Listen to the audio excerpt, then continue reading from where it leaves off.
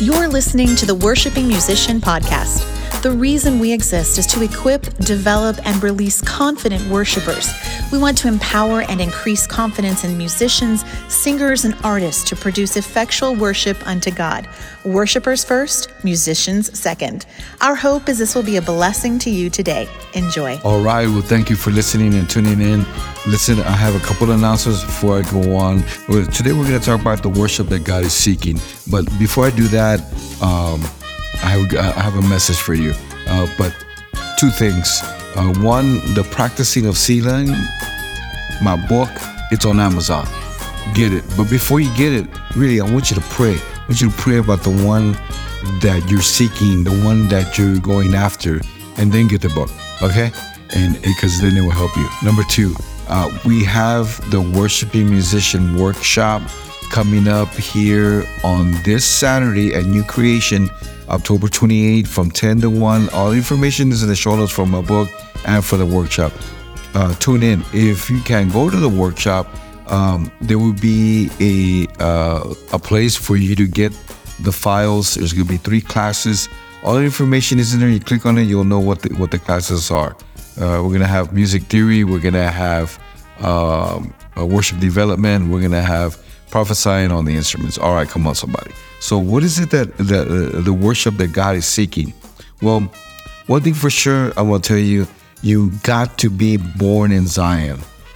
You do, because the purpose for Yahweh to sit upon the throne is dwelling. That's his dwelling in his heavenly palace, or should I say place, where the angelic hosts are worshiping. And so the answer can be taken in one word, and that's worship, because that's the worship that God pretty much is seeking. That's what he's looking for. Is one of the most common things that we see in Scripture is that in Psalms 22:3, that the throne from which God rules is in Zion, because in his presence is fullness of joy. We have there in Zion is endless of praise, endless of worship, endless where God rules and where God is and where God sits. And so it's important that we understand that the place that he delights to be is where his people gather to praise him, to worship him, to love on him, and to know that, hey, you know what? God is faithful. And that's what we're going to do. I really have a burden in my heart and my spirit about this type of worship that God is seeking. And you know what's so funny is that we have a tendency to overlook what it is that the king wants. See, God desires truth, and he desires a covenant relationship with us, with all of us, with you, with me. And so on that day, God is rightfully ruled in Zion, in this place. He is the Redeemer.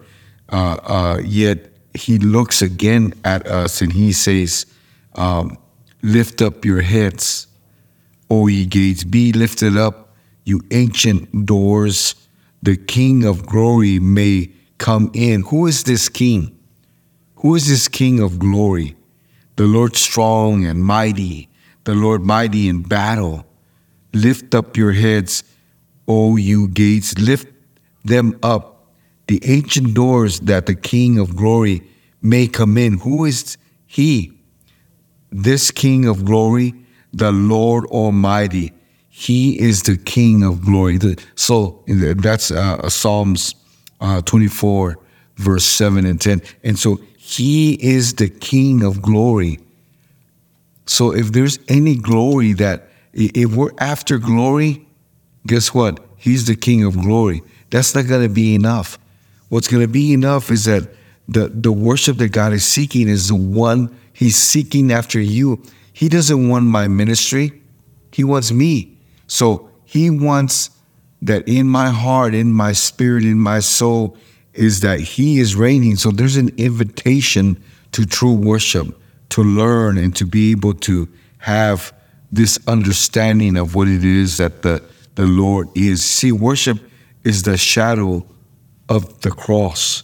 And because it is the shadow of the cross, meaning that there was the place that was the sacrifice. That's the New Testament sacrifice. Of course, we see an Old Testament sacrifice. But anyway, that's another teaching. But there's a New Testament sacrifice, and that's the sacrifice of praise.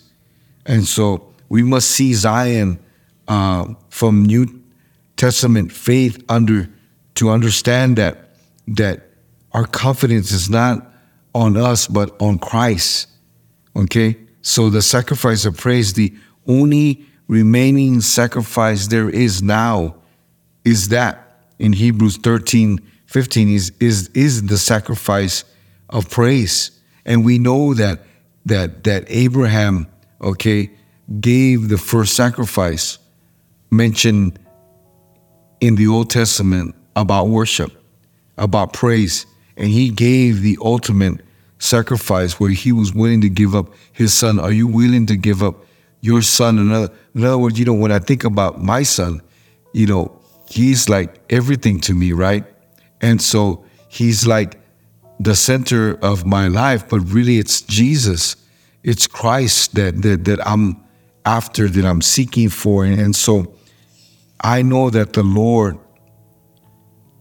is doing something. Psalms 87 verse 1, the Lord loves the gates of Zion. So in other words, there that the worship that God is seeking is a worship as a community, worship as a place there in Zion, that there is where he resides. God dwells with the worshiping church. God dwells with the worshiping people in his house. This one was born in Zion. Psalms 87:4. This one, the scripture says this one and that one, this and that. Though these were born in Zion. So it's important that we understand, that we recognize and to know God, that it is written in his book that we must be born in Zion. And when we do that, I had a very interesting weekend, and I realized that by Monday I realized that I'm free, because when I know that I'm born in Zion, in other words, that I'm after God and God's the only one that I'm satisfied with, I begin to walk in a freedom that has no boundaries. Come on. It has no boundaries. It doesn't have a stage for anything else but just for him. The freedom that I have is because of him, not because of me. I didn't do anything. So all my fountains are in you. Psalms 87:7. So our music is filled with the theme of these fountains that are found in us of him. So worship is life to us. Just to think that it's something that we just spring up. Worship is our spring. Worship is our fountain. And so when we know that, it is found in God. So be encouraged, beloved, my friends, and know that God has purpose for you and to do what God's called you to do. Hey, well, thank you for joining me, and share it with somebody if you like this. If you didn't like it, well, share it with somebody else. I just always say that. So you know what? God bless you. We love you. So don't forget, Worshiping Musician Workshop. And we have my book. Yeah, my book.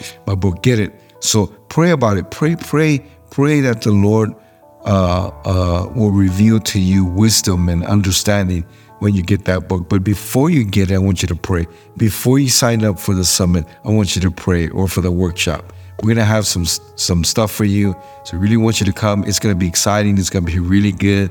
I'm so pumped up. And we got some other things that are coming up too. All right. So we're going to have also an online service, session. So anyway, we'll talk to you later. God bless you. Love you. In Jesus' name. Bye-bye.